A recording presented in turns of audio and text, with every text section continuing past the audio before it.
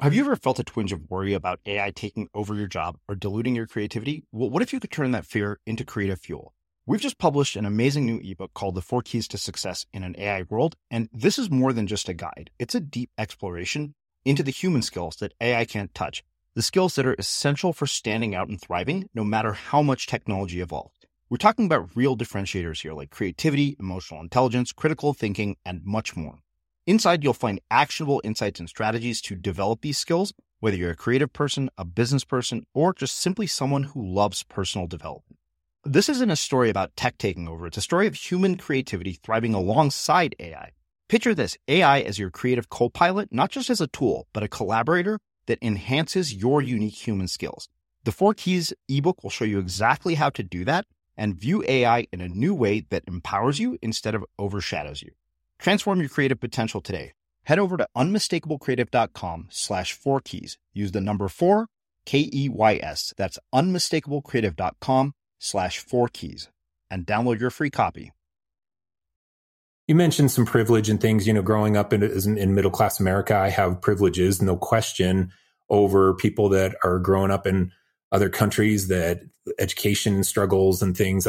There's no question about it. But I think everybody can probably expand their vision bigger than what they do right now, especially in the world that we live in today. And you alluded to this at the start, anybody, anywhere can start a podcast. And yeah, you did it 10 years before it was the booming crazy thing, but anybody can start a podcast. You can be in a village somewhere in India and you got a cell phone connection. You can start a podcast. And if you have good ideas and you've built your ability to speak and things, it may take a lot of work for you to find success, but you can find it because the barrier to entry is so small right now on achieving whatever dream you want to achieve. I'm Srini Rao, and this is the Unmistakable Creative Podcast, where you get a window into the stories and insights of the most innovative and creative minds who've started movements, built thriving businesses, written best-selling books, and created insanely interesting art. For more, check out our 500-episode archive at unmistakablecreative.com. Doing creative work can be kind of lonely, and that's why we built the Unmistakable Listener Tribe. The tribe is a community for professionals to connect and support each other. Everything is designed to help you grow your business and share what's working and what isn't. And that's true whether you're a business owner or an artist. You'll get access to feedback, live conversations with guests, and so much more. By joining the tribe, you become part of a community of creators who all support each other, and it's completely free. Hopefully I'll see you there. Visit unmistakablecreative.com/tribe to join. Again, that's unmistakablecreative.com/tribe. Michael, welcome to the Unmistakable Creative. Thanks so much for taking the time to join us. Hey, thank you. I'm excited to be here. Yeah, it is my pleasure to have you here. So I found out about your work by way of somebody on your team. And I think that what really struck me about the way that you have, made your way in the world as a creative person is you've somehow found that intersection between art and commerce that seems to be a mystery between for so many aspiring artists. But before we get into all of that, I want to start by asking you, what in the world did your parents do for work, and how did that end up influencing and shaping the life choices that you've made? Wow, that's an interesting question. And I've never been asked that. My mom was a school teacher. She was a stay-at-home mom when we were little kids. And then when I got into college, she started working again to put my older brother and I through college. And then she just worked continually through that. And my dad was a career 30 years at the same company, orthopedic company in the Midwest, and was in marketing and sales and things. Didn't talk about work very much. Work was a job. It wasn't a passion for him. He wasn't entrepreneurial. I think he had entrepreneurial spirit, but it was the era of you get a job at Bristol Myers and you work there for 30 or 40 years and then you retire. That was the era pre my era, the Gen X era of people. And there's entrepreneurship seemed to be in my blood, but it didn't come from my upbringing. Yeah. So there are multiple questions that come to that. Your mother, as an educator, what was her view on both how you should get educated, but also like how that would influence your career choices? Because, like I used to criticize my parents a lot for sort of their very practical career advice because they're, that's just how Indians are. But then I think that one of the things that we tend to do, particularly in our generation, was we overlook context. Like you mentioned, that was the era in which your parents were raised, and often that's what determines their sort of choices, because for my parents, like their life trajectories were binary. It's either poverty or security. And so their advice made a hell of a lot of sense now, after 20 years of actually being smart enough to reflect on what they've said. Yeah. I think I think my generation, I'm 48 years old, and I think my generation was the last American generation where you go to high school and the expectation for most graduating high schoolers was, okay, next step, you go to college and you get a degree in something that you choose, and then you go get a job, and then you work there for 30 or 40 years. I think that was the unsaid expectation that my parents raised me in. And I think that's the way that a lot of middle-class America culture was back then. And what I've seen over the span of my career is that that's completely changed, that the acceptance of going on your life journey, especially with the millennial generation, really started. You graduate from high school, which is still the expectation and should be, but then people are going and traveling the world, and they're documenting their life on social media, and they're being entrepreneurial, and the expectation to go to college for a formal education is a lot less. There's ways to self-educate now that didn't exist when I was going to college in 1990. So the environment's changed, but my parents and my mom as an educator, my dad who put himself through college, their expectation was, okay, you go to college and you get a job. And they never said it. It just was there, and it seemed logical and what was expected of me, even though they never said it. Now, what they did well was they encouraged me to pursue something that I loved for a living. And I went to Indiana University in my freshman year. I was flunking out of college like half the students at any Big Ten school. You're screwing around and you have all this freedom that you never had, and you're making stupid choices. And my grades reflected that. And that end of my freshman year, when I was on academic probation, my parents got me a book, Do What You Love, The Money Will Follow. And their encouragement was, hey, stop planning to go into business or something. Just choose a career you're going to love. And I'd always loved art. Always teacher's pet in my high school art classes, took every single one of them, grew up, collecting comics and drawing and all the creative stuff. And so I thought, okay, you know what? I'm going to do that. And I'm going to be a commercial artist or a graphic designer, as we call them now. And I'll just do that for my career. And if I max out making $60,000 a year someday, maybe as some creative director, then that's what I'll make. And I'll just enjoy having a job I love.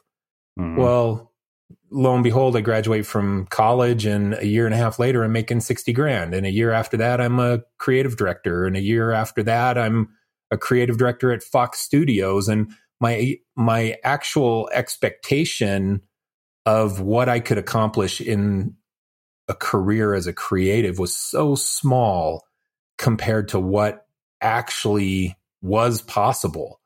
Yeah. I just didn't have a vision for it. And my parents, they didn't help me gain a vision for that, because I don't know if they had a vision for it. I think they're probably as surprised as I am that I've had the success in my career that I've had. Hey, it's Ryan Reynolds, and I'm here with Keith, co-star of my upcoming film, If, only in theaters May 17th. Do you want to tell people the big news?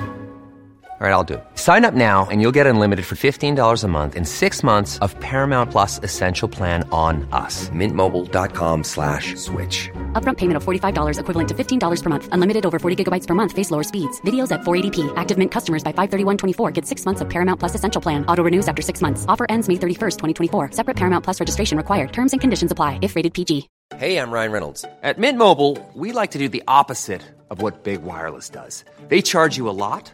We charge you a little. So naturally, when they announced they'd be raising their prices due to inflation, we decided to deflate our prices due to not hating you. That's right. We're cutting the price of Mint Unlimited from $30 a month to just $15 a month. Give it a try at mintmobile.com/switch. $45 upfront for 3 months plus taxes and fees. Promo rate for new customers for limited time. Unlimited more than 40 gigabytes per month. Slows full terms at mintmobile.com. A lot can happen in 3 years, like a chatbot may be your new best friend. But what won't change? Needing health insurance. United Healthcare Tri-Term Medical Plans, underwritten by Golden Rule Insurance Company, offer flexible, budget-friendly coverage that lasts nearly 3 years in some states. Learn more at uh1.com. Hi, I'm Daniel, founder of Pretty Litter. Cats and cat owners deserve better than any old-fashioned litter. That's why I teamed up with scientists and veterinarians to create Pretty Litter. Its innovative crystal formula has superior odor control and weighs up to 80% less than clay litter. Pretty Litter even monitors health by changing colors to help detect early signs of potential illness. It's the world's smartest kitty litter. Go to prettylitter.com and use code ACAST for 20% off your first order and a free cat toy. Terms and conditions apply. See site for details. Many of us have those stubborn pounds that seem impossible to lose, no matter how good we eat or how hard we work out. My solution is PlushCare. PlushCare is a leading telehealth provider with doctors who are there for you day and night to partner with you in your weight loss journey. They can prescribe FDA-approved weight loss medications like Wegovy and Zepbound for those who qualify. Plus, they accept most insurance plans. To get started, visit plushcare.com/weight loss. That's plushcare.com/weight loss. As creators, we're always on the move. Whether it's a live podcast event, a pop-up shop, or a workshop, we're constantly interacting with community, and that's where Tap to Pay on iPhone and Stripe comes in. Imagine this. You're at a live event, a listener loves your merch, or a participant wants to sign up for your course on the spot. With Tap to Pay on iPhone and Stripe, you can accept their payments right there and then, right from your iPhone, so there's no extra hardware or no delays. Total game changer. It's not just for creators. Any business owner can do this. It's about making transactions smoother and much more personal, growing your business in your way. We've been using Stripe for our products and courses for a long time, and now with Tap to Pay on iPhone, you can take your business to the next level too. So visit stripe.com/tapiphone to learn more. Remember, folks, with Tap to Pay on iPhone and Stripe, your business is always at your fingertips. Yeah. So I want to spend a bit more time on this do what you love and the money will follow narrative, because I think that it's so much more subtle and nuanced than that, right? It kind of takes us back to context, privilege, like, don't get me wrong. Like I've been in a very fortunate position to be able to take that advice, follow it, and, get to do this. I mean, but I started when I was 30. But I feel like we perpetuate that narrative without considering the context, and we sell it to people. Like we sell false hope to people almost to a fault. And you, I think, have built, a successful creative career. But I just had William Dershowitz here, who wrote a book called The Death of the Artist. He had another book called The Miseducation of the American Elite. It was a really fascinating conversation about the harsh truths about what it takes to actually make a living as a creative person. And he said, the probability of success is actually not high. And he said that he was hypercritical of people like Steven Johnson, who said there's no better time to start making money off your ideas because you have the internet, you have, social media. I mean, you and I are pretty close in age. Like I remember when I went to college, it would take hundreds of, hours and thousands of dollars just to build a website. Now you can do it in 10 minutes. Yeah. But the thing that has happened is that as you create more tools and you give more people access and you give them more permission and what, Naval Ravikant calls permissionless assets, you also fragment the media landscape. The producers of Oprah even said there will never be another Oprah because it's simply not possible within the context of today's landscape. And so with that in mind, like, where do you think, what are the nuances? I mean, you've obviously, like I said, found that intersection. Like, what nuances do we miss when we perpetuate this narrative? Well, that's a really interesting talking point. So, I guess the question, to rephrase it, why are we perpetuating a lie to people saying, okay, just be creative and you'll be, or, if you're an artist and you can love it and you're passionate about it, you can find success. And you're saying that the likelihood of that is small based on some of these other interviews. True, right? I mean, there are plenty of people, because again, there are so many other things that play a role. If your talent obviously plays a role, that matters. We can't deny that. Background plays a role. Like if you happen to have grown up in privileged circumstances, you're what Malcolm Gladwell would call an outlier. Like you have a huge edge. I'll give you an example. I have always been reluctant to teach a podcasting course because there were so many sort of outlier advantages. Like we started 10 years before this thing becomes a cultural mega trend. I had this mentor I found on Twitter who for no reason whatsoever took me under his wing. Yeah. Like those are things I can't recreate for another person. Mm-hmm, mm-hmm. Yeah. I mean, okay, well, so talk about a couple of my outlier experiences that led to my success. Well, I got my job as a creative director at Fox Studios off of applying to a monster.com ad. Yeah. And you're not going to get that job applying off of Indeed now. Yeah. Unless you're already a creative director at Warner Brothers, then yeah, maybe. But I wasn't. I was part of a .com startup in Phoenix that was kid-centric. It was called okid.com. And I was the creative director of that, this little VC-funded startup-y thing. And it drew attention to my resume from Fox Kids during the .com boom, where people were throwing stupid money at bad ideas. Yeah, I know. I went to Berkeley during that time, so I remember. Yeah, so you remember it well. And it all blew up a couple of years later, but that's the outlier anomaly for me in my career, that I can't recreate those scenarios today because they don't exist that way anymore. No. So, there's I guess, circumstantial timing. It's fortuitous. It's, we're blessed or grateful or whatever. I don't know how you phrase it, or it's the universe fills my bucket or whatever kind of metaphor we want to use for it. But here's the thing that I believe, and I'm an optimistic person. I believe that the future is going to be a lot greater than my past. And I believe that tomorrow has potential to be even better than today. And that's the way that I've lived. And I do believe that if people stay in the game long enough, that eventually they're going to get these opportunities that come their way where the stars align just right for their magic moment to happen, when they can turn whatever their passion is into a great, successful career. I think the problem for a lot of people is that when the stars align, they're either not looking for it or they're not prepared to take advantage of it. And they never find that successful moment, that outlier thing, because they're not ready for it. And the stars aligned just perfect last night, but they were in bed when it happened. And so they didn't catch it. I think that there's a lot of that in people's careers, and especially now, not to stereotype the younger workforce of today, but if you're an ambitious, entrepreneurial, driven millennial, the world is your oyster, man, because so many of them are not. If you're ambitious and driven right now, you can really accomplish some amazing things, because so many people, you mentioned entitlement or privilege, so many people don't put in the effort that it takes to yield the success that they really want. Yeah. Well, so you're a parent, right? Yeah. Okay. So how has your own life experience, influenced your own experience as a parent? Because I know that you spent some time living in Colombia post graduate school, like all those experiences, like I'm very convinced at this point that every experience, whether we realize it or not, plants a seed that connects those dots later, as Steve Jobs said. But the thing is, you have to collect those dots to connect them.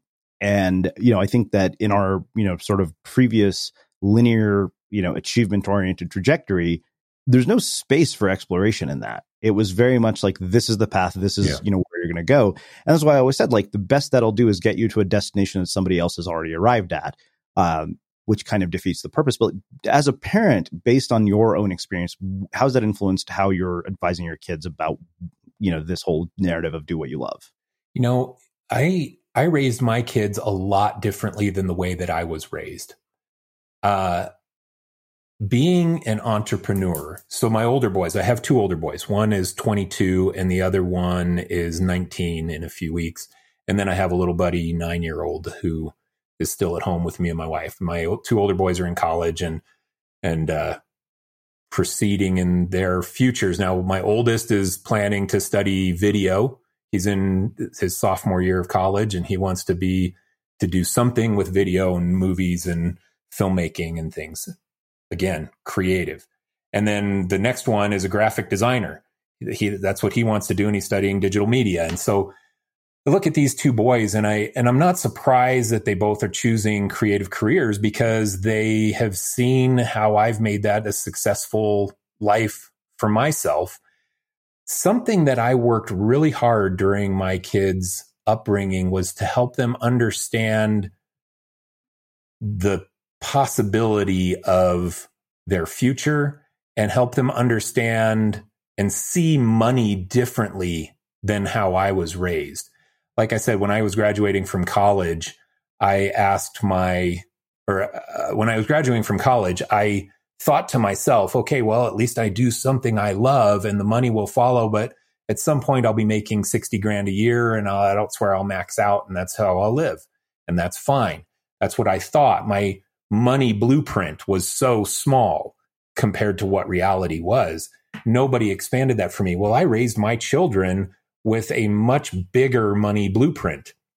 The way that they perceive money, because they knew when I owned my agency, I would talk about landing the $500,000 project, or that my overhead was $170,000 a month.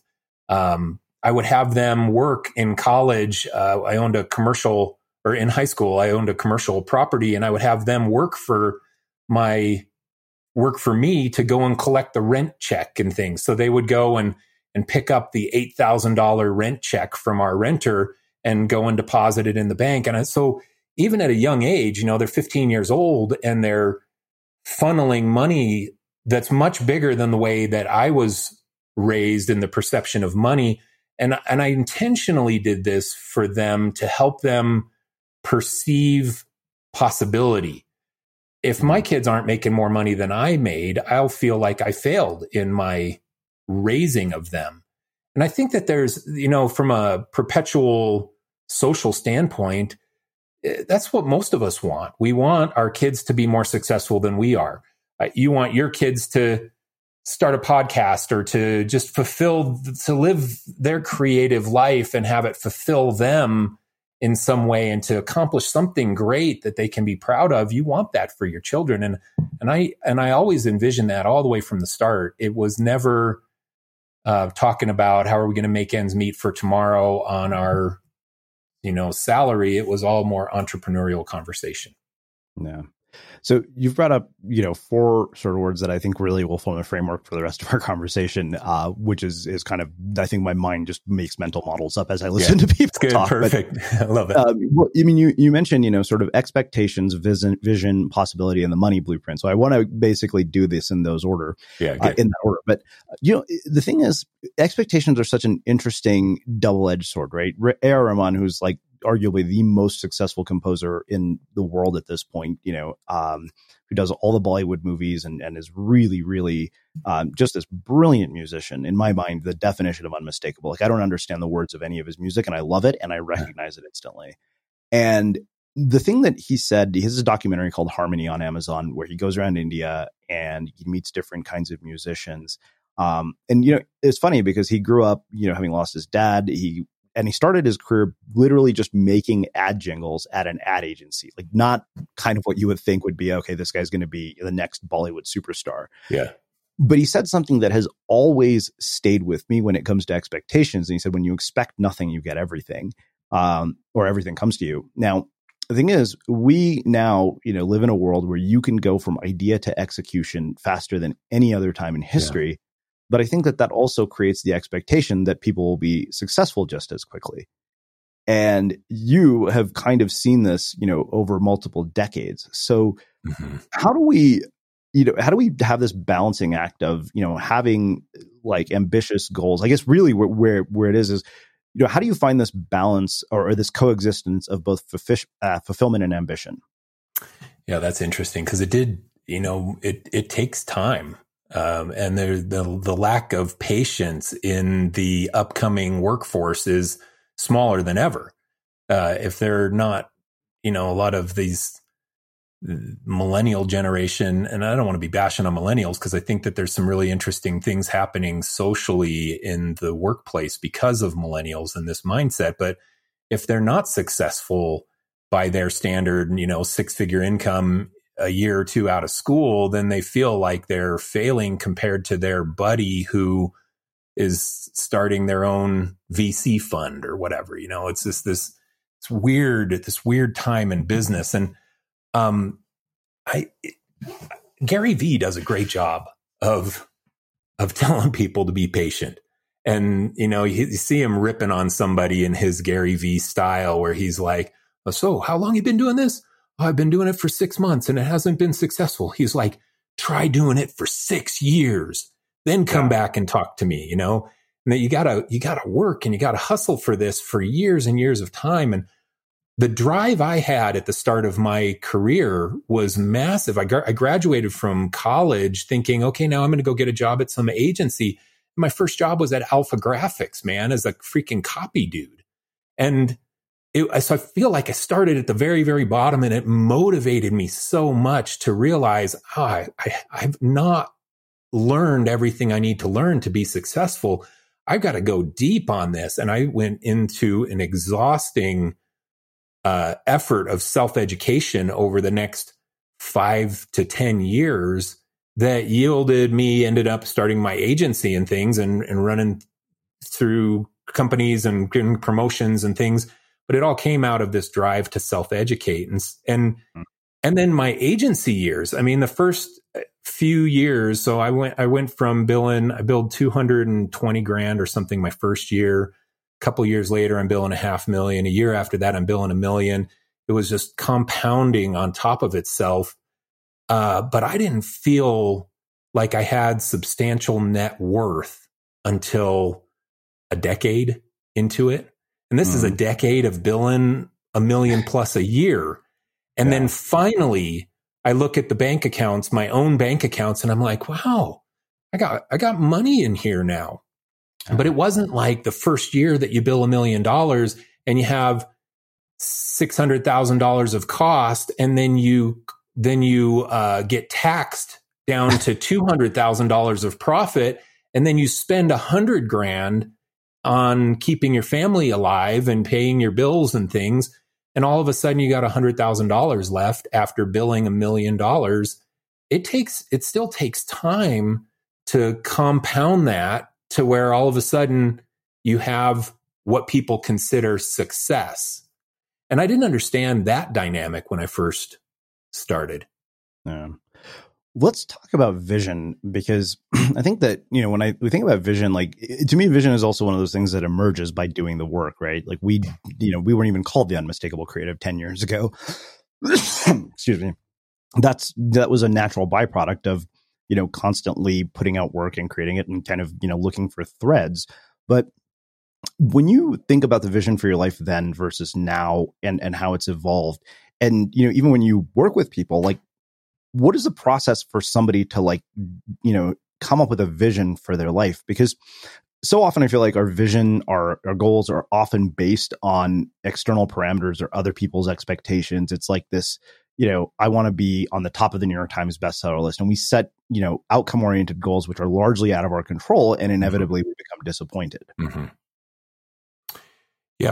I always struggled with a couple aspects of vision. The first one is that my early vision was so small based on reality. And I think that most people probably have that as their primary problem. They think that climbing Mount Everest is not possible, so they never dream about it. They never They never feel ambitious enough to go and even make that a goal. Who am I to make such a big goal? Oh, I want to build an agency with 20 employees. Who am I to build such a big goal, to have such a big vision? I think that's so detrimental. Again, coming from an optimistic person standpoint, it's so detrimental to the capability that most humans have. And you mentioned some privilege and things, growing up in middle-class America, I have privileges, no question, over people that are growing up in other countries that education struggles and things. There's no question about it. But I think everybody can probably expand their vision bigger than what they do right now, especially in the world that we live in today. And you alluded to this at the start, anybody anywhere can start a podcast. Mm-hmm. And yeah, you did it 10 years before it was the booming crazy thing, but anybody can start a podcast. You can be in a village somewhere in India and you got a cell phone connection. You can start a podcast. And if you have good ideas and you've built your ability to speak and things, it may take a lot of work for you to find success, but you can find it because the barrier to entry is so small right now on achieving whatever dream you want to achieve. You go back 15, 20 years before the era of podcasts and you want to start a radio show. Well, that's not a dream that anybody can have because you got to have money and you got to rent a studio and you got to get investors and whatever might have to happen to start your radio show. Now, somebody can decide this morning to start a radio show and this afternoon have their first episode live.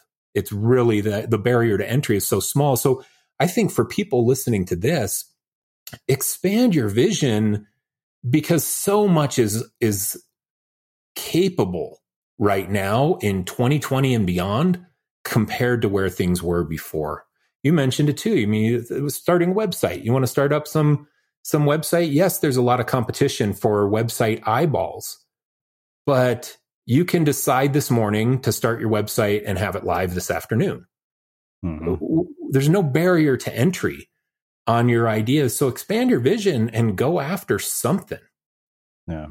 Well, in the interest of being very selfish and asking for a tactical example, let's say that somebody comes to you as a coaching client, me. If you were to sit down with me and go through this process of vision, where would you guide me from based on where I'm at today? Yeah, that's a great question. So I've done this a bunch of times with people. So I take them through a couple exercises. The first one is I love Tim Ferriss, and in the 4-Hour Work Week, he has his dreamlining exercise, which is a fancy way of goal setting. And he does this based on 3 things. What do you want to be? What do you want to do? And what do you want to have? And when I take people through this, it really helps you organize your life mentally on what you want to achieve. So what do you want to be? What do you want to be? You want to be a top 10 podcast on Apple. You want to be a great podcast host. You want to interview some of the greatest people in the world. You want to be known as a great public speaker. You want to be something. What do you want to do? Well, I want to climb Mount Kilimanjaro and I want to swim in a great white shark cage and I want to go and scuba dive the Great Barrier Reef and things you want to do. And then what do you want to have? Well, I want to own a Ferrari or a Lamborghini or whatever. I mean, people have things that they want to have in this world. And when you organize your goals that way, it starts to help you form the vision of what you want your life to be. And then I take my coaching students through the mindset of, okay, these are the things you want to be, do, and have. Now, how do we create a business that can help you achieve those things? Mm-hmm. What is the business that will fund these opportunities for you? Now, for me, a lot of what I want to be and do is my business. I want to be known as one of the world's greatest, most accessible creative mentors. That's what I want to be. I want to be known as that. And so what does that make me do? It makes me share all kinds of content, and it makes me have cost-effective coaching pricing. It makes me release courses that I know are going to benefit people. It makes me do a lot of things that are feeding into what I want to be or what I want to be known as. And I think breaking our goals down into those three things helps us with our vision. And then another thing that I think is so powerful is just vision boarding. You know, go on to Pinterest. So get your be, do, have list, and then open up a Pinterest board that is be, and open up a Pinterest board that is do, and one that is have, and start pinning things that visually represent those three categories. And that whole experience is so powerful, especially, you know, creatives listen to this podcast. To us as visual creative people, when we start to see it in these three buckets, and all of a sudden those images get imprinted on our mind and our subconscious. And then as we go and wander around in our business dealings, we're subconsciously working to fulfill these three objectives that we have in our life. And I had so much power in that. I mean, I created a board of what I wanted my agency studio space to look like. And 7 years later, I owned a studio space that I paid and built out from a shell, and it had the glass walls and the chalkboard wall and the dry erase board room and exposed beams and all the stuff that you could look at my vision board of my studio and see the 40 photos in it from other agencies everywhere. And you'd walk around my agency and you'd be like, well, I see exactly where this came from. But it was 7 years in the making, and it all stemmed from something I wanted to have, a cool studio. And it was fulfilled. And the decisions that I made mostly subconsciously over that 7-year span that eventually yielded the result of that vision. Yeah. Well, it's funny because, you know, I think it makes me think a lot about just environment. We probably shared the story before on the show, but, you know, where I remember telling my friends, I was like, oh, if I had $1 million recording studio, I have frame prints of the people I interview on the wall. She's like, honey, you don't need $1 million recording studio for that. You need some framed IKEA frames and, you know, printing machines. Yeah. So I did that. And it's kind of amazing because that literally is, you know, on the wall behind me. And then, you know, I was talking to Ben Hardy recently. He said, okay, so let's say we were to design the environment of the future.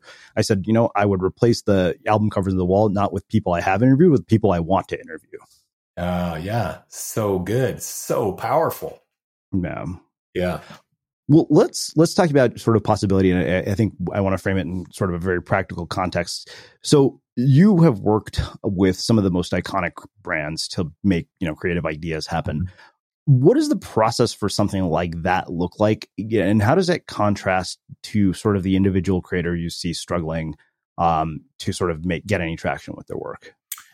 You're talking about the creative process for big brand stuff? Yeah. I mean, it's similar. Like, how does it work? Yeah, it's not different. It's just that the brand is cooler. And I thought this when I got my job at Fox Studios. So I got hired as a creative director. I was 28 years old, and I thought to myself, oh my gosh, this is going to be great. I'm going to be working with the greatest designers in all the world. I'm moving to LA. I'm working in Century City, and in the Fox Studio lot. I had an office in the freaking Nakatomi Plaza from Die Hard, and I'm like, this is great. And I'm going to be the boss of all these designers and stuff. And how am I ever going to accomplish this? And then I get in there and I quickly found out that all these designers were just as good as the designers I was working at the last company, and on unknown brands. And they're still talented. They're still good, but it wasn't anything overly special, but the assets we had to work with were amazing. And the exposure to the work was millions of people instead of thousands of people, if you're lucky with smaller brands.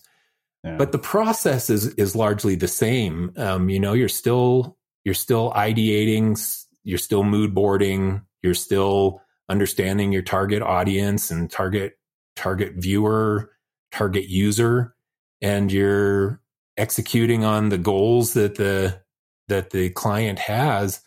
That process is largely the same as what you do for any smaller brand. And I think, you know, going back to something that we're talking about on vision, so don't, if you're not working with these great brands, don't make it feel like you're an inferior designer. You just haven't gotten your foot in the door yet for that great brand. But the way that you work, if you follow a standard structured creative process, the way that you work is going to translate to those bigger brands once you get that opportunity, if you can make that happen. Small details are big surfaces. Tight corners are odd shapes. Flat, rounded, textured, or tall. Whatever your next project, there's a spray paint pattern that's just right. Because Rust-Oleum's new Custom Spray 5-in-1 gives you control with 5 different spray patterns. So you can tackle nooks, crannies, edges, and curves without worrying about drips, runs, uneven coverage, or anything else. Custom Spray 5-in-1. Only from Rust-Oleum. Mom deserves the best, and there's no better place to shop for Mother's Day than Whole Foods Market. They're your destination for unbeatable savings, from premium gifts to show-stopping flowers and irresistible desserts. Start by saving 33% with Prime on all body care and candles. Then get a 15-stem bunch of tulips for just $9.99 each with Prime. Round out Mom's menu with festive rosé, irresistible berry chantilly cake, and more special treats. Come celebrate Mother's Day at Whole Foods Market. Ready to pop the question? The jewelers at BlueNile.com have got sparkle down to a science with beautiful lab-grown diamonds worthy of your most brilliant moments. Their lab-grown diamonds are independently graded and guaranteed identical to natural diamonds, and they're ready to ship to your door. Go to BlueNile.com and use promo code LISTEN to get $50 off your purchase of $500 or more. That's code LISTEN at BlueNile.com for $50 off. BlueNile.com, code LISTEN. Hey, it's Ryan Reynolds, and I'm here with Keith, co-star of my upcoming film, If, only in theaters May 17th. Do you want to tell people the big news? All right, I'll do it. Sign up now and you'll get unlimited for $15 a month and 6 months of Paramount Plus Essential Plan on us. MintMobile.com/switch. Upfront payment of $45 equivalent to $15 per month. Unlimited over 40 gigabytes per month. Face lower speeds. Videos at 480p. Active Mint customers by 531.24 get 6 months of Paramount Plus Essential Plan. Auto renews after 6 months. Offer ends May 31st, 2024. Separate Paramount Plus registration required. Terms and conditions apply if rated PG. Hey there, it's Michelle Norris. I'm host of a podcast called Your Mama's Kitchen. When I travel, I'm usually looking for a way to find a taste of home when I'm not at home. And one of the things I love to do when I am at home is entertain. And Airbnb allows me to do that. When I was in California recently, I rented a house that had a great kitchen. And when we were sitting around the table, we were all thinking, we're in someone else's house. Someone could be in all of our homes as well. If you have a home, but you're not always at home, you have an Airbnb. Your home might be worth more than you think. Find out how much at airbnb.com/host. One size fits all seemed like a good idea for clothes. Nice dress. It's a t-shirt. Until you tried it on. Same goes for your healthcare. That's why United Healthcare offers a variety of flexible, budget-friendly coverage for medical, vision, dental, and more. So whether you're between jobs, coming off a parent's plan, or even missed open enrollment, you can find the plan that fits you best. Find out more about United Healthcare coverage at uh1.com. That's uh1.com. Yeah, I mean, it's interesting because we did a animated series for a bigger brand, on Soul Pancake, where we got the most poetic sound bites from Unmistakable and brought them to life visually. And it was interesting to see how that process works. Very much the same. It's like, oh, we're pretty much leading the project, but that raises the question of, okay, so you have an idea, you're able to execute it. How do you create that intersection, between art and commerce, basically commercializing the idea, and what role does the money blueprint play in all of that? Commercializing the idea, rephrase that for me in a different way. Let's say I have an idea, I'm able to execute it. How do I make that idea commercially successful, i.e. make money from it? And what role does the money blueprint play in all of that? And how do you change the money blueprint if it's one that doesn't serve you? Okay. So you got a handful of questions in there. So how do you, it all comes down to understanding a pain point that your target customer has and filling it, and what the value of that pain point is. So you're trying to create something that will solve someone's pain, and they are willing to spend X amount of dollars to solve that pain. That's the same whether you're building a product for some podunk town company in Oklahoma somewhere versus doing a project for a Google. It's the same. And I think that creative process is the same. The money blueprint, we could go a couple different ways on talking about that as it relates to this. I mean, these bigger companies have bigger money blueprint. They perceive dollars as numbers. It's a numbers game. And as long as their budget dollar says that this project is $40,000 in their budget, and if you're under $40,000, then their numbers work. And they don't view it as dollars as much as they view it as numbers. And so you get this escalation of the price that you can charge to a lot of these bigger companies because they're just balancing their budget numbers, not so much thinking that this is money out of their pocket. And when you work with some of these smaller companies, their money blueprint is largely structured on them thinking that money is money and money isn't a number. And any money they spend is money out of their pocket and not just a balancing of their budget number versus their expense number. No. Well, it's funny when I think about money, there's one nugget that has always stayed with me from the people I've interviewed, and it was from Samantha Bennett. And she said, you're always getting paid, and you're always getting paid in the currency that you're asking for. So she's like, if you're asking for Facebook likes, that's what you're going to get paid in. And she said, if you ask for money, that's what you'll get paid in. Mm-hmm. And it's funny because I think that, for a lot of creative people, it's almost like they feel like they're doing something wrong by asking to be paid for their work. Yeah. There's, wrestling with that. I mean, it's something I had to get over. It took me a long time to say, okay, you know what? Yeah, we're running a business, not a charity. We need to be okay with this. Yeah. I think I had a post a couple, maybe a week ago or so, and it was, over the course of my agency life, I billed $30 million over a 15-year span. And I shared some of the pain projects, in this post. And it was like, I had one client that I wrote them a $54,000 check. And when I fired them and said, we can't work together anymore, here's a check of some of your money back. I had another client, I waived $70,000 of their invoices when I fired that client. I said, don't pay us the $70,000 you owe us, take your stuff and move on.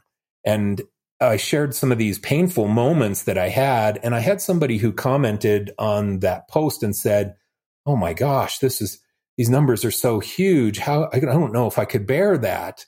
And the truth is that it all just incrementally grows over time. And you look at your own money blueprint, and when you were, in high school, $1,000 would have been a lot of money. And if you would have lost $1,000 on something, you would have been like, oh my gosh, I can't even bear this trauma of this. Well, then you get into college, you graduate from college, and to give an example, I bought some stocks in my first era of buying stocks during the .bomb in the early 2000s. And I had a couple companies that I bought. WorldCom, I put $2,000 into WorldCom and it defunded and it was all gone. And $2,000, poof, vanished. And that back then it was like, oh, this hurts so bad.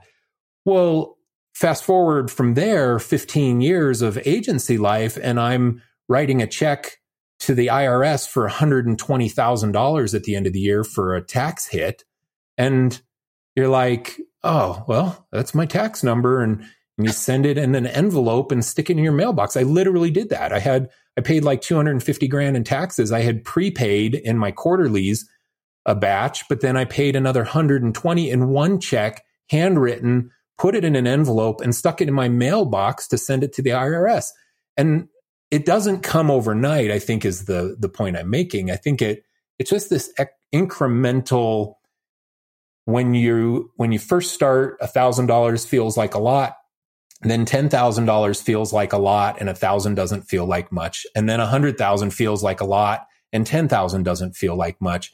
And we reprogram our perception of money over time based on the way that our career is going. And it behooves anyone to start reprogramming their money blueprint as soon as they can. I take some of my coaching students through this when they start telling me what they're charging, and they'll tell me, oh, well, I'm struggling to charge $700 for a logo. And then I start telling them what my agency was charging for logos. We were charging like $6,500 for a logo. Same exact process that this person was afraid to charge $750 for.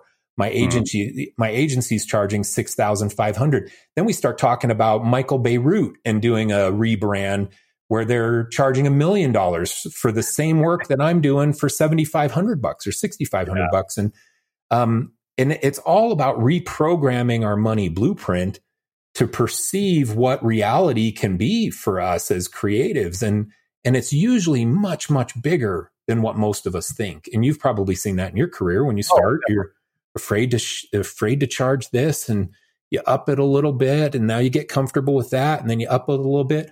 I never would have guessed 3 years into my agency, when I was doing $30,000 projects, that I'd have a $500,000 project, which we did for Kraft Foods. It was just a massive project. And we had multiple $300,000 projects. I couldn't even fathom that when I thought that 30 grand was a huge project. So we got to reprogram the way that we think about money. And I think learning about other people's businesses can help. Reading entrepreneur biographies can help. Listening to podcasts like this can help. And seeing the reality of what other people are charging and doing for the same type of work that you're doing can make a huge impact on your ability to succeed as a creative. Yeah, I mean, I've seen people where they'll look at it as like, oh, wow, this person is doing worse work than I'm doing, and they're charging more. Yeah. Like, I remember the first, I think first couple of years I did public speaking, I was like, oh, a couple $100 sounds like a lot. And then you get like a pretty massive payday, like a, like 5-figure payday for a 30-minute speech. And you're like, okay, that's what's possible. Yeah. And I got to a certain point where somebody was like, oh, we'll pay you $600 to come to Texas and do a speech. And I was like, yeah, no, thanks. I could do that from an hour phone call now. Yeah. And even getting to that point took me a while to say, oh, my time is worth this much. Yes. Yeah. It's a struggle. I have that struggle now. I mean, I struggle to charge what I should be charging for services that I offer now and for courses that I have. And my struggle comes from the fact that I don't need to do it for the money. I love to help others. And so I don't want to price out an audience that needs my help. I can relate. Yeah. But and that's why you're doing a podcast. I mean, what do you make off of this podcast? Nothing. You make feel goods for yourself. That's what you get paid in. And you get to meet amazing people and build these great connections. But from a financial standpoint, unless you have great advertisers, most people aren't making any money. It's not financially lucrative to do a podcast. But why do you do it every week? Because you want to give back to the industry and you want to build awareness of your personal brand. And it does turn into speaking gigs and things and other opportunities. But the podcast itself is largely a donation for most people doing podcasts. So it doesn't mean you shouldn't do it. Yeah, no, I mean, we've been fortunate enough to have, advertisers and investors and all those things. Yeah, that's awesome. I never thought in a million years we're going to be possible. I can never imagine myself raising investor money or any of those things. It goes back to that whole idea of vision. Yeah.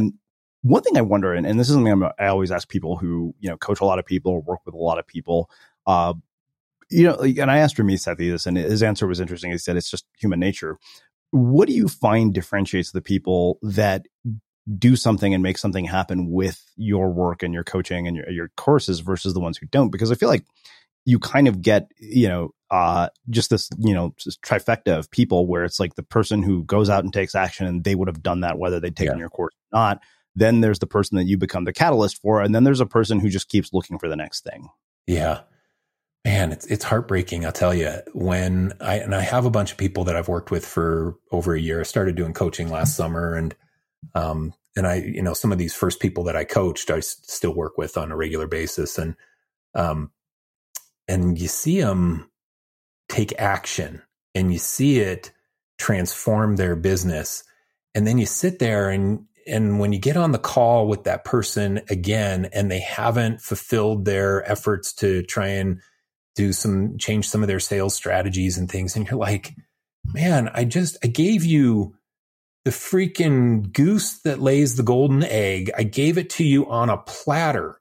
All you have to do is take the 10 steps of action that I said, and you will see results, no doubt about it. And when people don't take action, it's really kind of heartbreaking as a mentor to anyone when they don't do that. And that's what I said. I kind of alluded to this at the start. If you're an ambitious millennial, the world is your oyster, man, because anything is possible, because so many people are unwilling to take action. They're unwilling to put in the work that it's going to take to be successful. They're unwilling to do it. They're just content to turn on Netflix at the end of the day instead of spending 2 hours self-educating, which could turn into massive value in their future. And I had to, Tom and I we do the Biz Buds podcast, and we had a conversation about this. Like, what's the difference? How do you unlock this ambition? How do you unlock it in people and make somebody want to do it, to put in the work for it? And the harsh reality is that a lot of people don't. A lot of people they want to go to their day job. They want to come home and they want to have, some downtime with their kids and get their paycheck and pay their bills and get up the next day and go to work and then come home and coach their kids' soccer team. And when I'm an ambitious person, I sit there and think, oh, but there's so much more in life. You can achieve so much. But then I have to tell myself, you know what? There's nothing wrong with that either. That's a definition of success, and more power to all those people that's what they want. They just shouldn't compare themselves to a Steve Jobs or a Gary Vee or a whoever, Elon Musk. You can't compare if you're not willing to put in the same effort, make the same sacrifices that some of those people did. Yeah. And you don't get to compare your life to theirs. And I think that's where a lot of people go wrong. They start to feel discouraged that they wake up and they're 45 years old and they don't have their own VC fund like their friends. They just are still working their job that they've had for 20 years. Well, don't make the comparison. Enjoy your life. Make it be what you want it to be for you. And then don't feel bad. No. And most of those people probably aren't listening to this podcast, because a lot of those people, don't listen to podcasts because they're not in it in that self-improvement mindset. Mm-hmm. Yeah. Yeah. It's interesting. I think it brings us back to that whole sort of finding the balance between, fulfillment and ambition at the same time, because I think that, there's this sort of diminishing return to ambition when it becomes so defining that, we let it make us unhappy in every other area of our lives. Mm-hmm, mm-hmm. Yeah, I lived in unhappiness for a lot of years in my agency run. I was billing tons of money, winning tons of awards, and the outside perspective was, wow, Mike's killing it. And the inside was, I was like killing myself. I was working so hard and caring so much about it that the stress load that I was putting upon myself was so high. And my drive and ambition was so heavy that, I was never satisfied. All of a sudden I've got 20 employees in a cool studio space and I'm not satisfied, even though I told myself when I had 5 employees that I would be satisfied then. And then you get there and all of a sudden you're like, oh, but there's more. Now I can go to the next mountain high. And it can be a really miserable way to live. And I focus a lot more now on enjoying every day, enjoying every coaching call, enjoying the fact that I don't have 20 employees and massive overhead that I'm trying to churn and cover. I love my life, and I focus on enjoying walking up the path as I climb the mountain rather than running up the path, staring at the top of the mountain, thinking, oh, it's going to be so great when I put my flag in the top up there. I try and smell the flowers a lot more than I did in the most of the run of my career. Mm. Amazing. Well, this has been really, really great and eye-opening and insightful. So I have one final question for you, which is how we finish all of our interviews, the unmistakable creative. What do you think it is that makes somebody or something unmistakable? Oh, man, that's the unmistakable creative. What do I think makes somebody unmistakable? I think it's being truly authentic to who you really are. And you know, that's the greatest personal branding tip is to be you, because there's nobody else like you anywhere else in the world. And nobody's going to have your exact same journey. Nobody has your exact same perception of the world, your exact same quirky sense of humor, or your exact same heart and the way that you care about people. Nobody has it exactly the same as you. So be yourself, and I think that'll make you unmistakable for anyone else. Amazing. Well, I can't thank you enough for taking the time to join us and sharing your story and your insights with our listeners. Where can people find out more about you, your work, and everything else that you're up to? You can follow me on Instagram. That's where I post most content, @morejanda on Instagram. But also my website, michaeljanda.com, has a links to all of my things. I do the Biz Buds podcast every week with Tom Ross. We love that show and have a great audience there. So those are just a handful of places. Written a bunch of books and have some courses and things. So check me out on michaeljanda.com and you'll find links to all my stuff. Awesome. And for everybody listening, we will wrap the show with that. Thank you for listening to this episode of the Unmistakable Creative Podcast. While you were listening, were there any moments you found fascinating, inspiring, instructive, maybe even heartwarming? Can you think of anyone, a friend or a family member who would appreciate this moment? If so, take a second and share today's episode with that one person, because good ideas and messages are meant to be shared. Small details are big surfaces. Tight corners are odd shapes. Flat, rounded, textured, or tall. Whatever your next project, there's a spray paint pattern that's just right. Because Rust-Oleum's new Custom Spray 5-in-1 gives you control with 5 different spray patterns. So you can tackle nooks, crannies, edges, and curves without worrying about drips, runs, uneven coverage, or anything else. Custom Spray 5-in-1. Only from Rust-Oleum. Planning for your next trip? Elevate your travel style with Quince. Quince has all the jet-setting essentials you'll want for your next getaway, like European linen, premium luggage options, buttery soft Italian leather bags, and so much more. And it's all priced at 50 to 80% less than similar brands. Plus, Quince only works with factories that use safe and ethical manufacturing practices. Pack your bags with high-quality essentials you'll be wearing for vacations to come with Quince. Go to quince.com/trip for free shipping and 365-day returns. Hi, I'm Daniel, founder of Pretty Litter. Cats and cat owners deserve better than any old-fashioned litter. That's why I teamed up with scientists and veterinarians to create Pretty Litter. Its innovative crystal formula has superior odor control and weighs up to 80% less than clay litter. Pretty Litter even monitors health by changing colors to help detect early signs of potential illness. It's the world's smartest kitty litter. Go to prettylitter.com and use code ACAST for 20% off your first order and a free cat toy. Terms and conditions apply. See site for details. Planning for your next trip? Elevate your travel style with Quince. Quince has all the jet-setting essentials you'll want for your next getaway, like European linen, premium luggage options, buttery soft Italian leather bags, and so much more. And is all priced at 50 to 80% less than similar brands. Plus, Quince only works with factories that use safe and ethical manufacturing practices.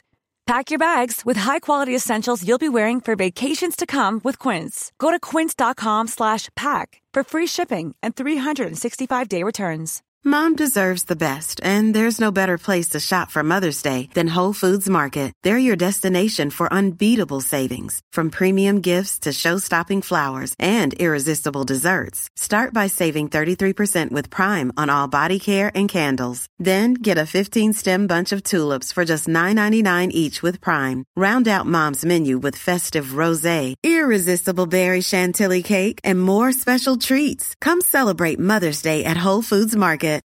Imagine the softest sheets you've ever felt. Now imagine them getting even softer over time. That's what you'll feel with Boll & Branch's organic cotton sheets. In a recent customer survey, 96% replied that Boll & Branch sheets get softer with every wash. Start getting your best night's sleep in these sheets that get softer and softer for years to come. Try their sheets with a 30-night guarantee. Plus, get 15% off your first order at bollandbranch.com. Code BUTTERY. Exclusions apply. See site for details. Have you ever felt a twinge of worry about AI taking over your job or diluting your creativity? Well, what if you could turn that fear into creative fuel? We've just published an amazing new ebook called The 4 Keys to Success in an AI World, and this is more than just a guide. It's a deep exploration into the human skills that AI can't touch, the skills that are essential for standing out and thriving, no matter how much technology evolves. We're talking about real differentiators here, like creativity, emotional intelligence, critical thinking, and much more. Inside, you'll find actionable insights and strategies to develop these skills, whether you're a creative person, a business person, or just simply someone who loves personal development. This isn't a story about tech taking over. It's a story of human creativity thriving alongside AI. Picture this, AI as your creative co-pilot, not just as a tool, but a collaborator that enhances your unique human skills. The 4 Keys ebook will show you exactly how to do that and view AI in a new way that empowers you instead of overshadows you. Transform your creative potential today. Head over to unmistakablecreative.com/4keys. Use the number 4, KEYS. That's unmistakablecreative.com/4keys and download your free copy.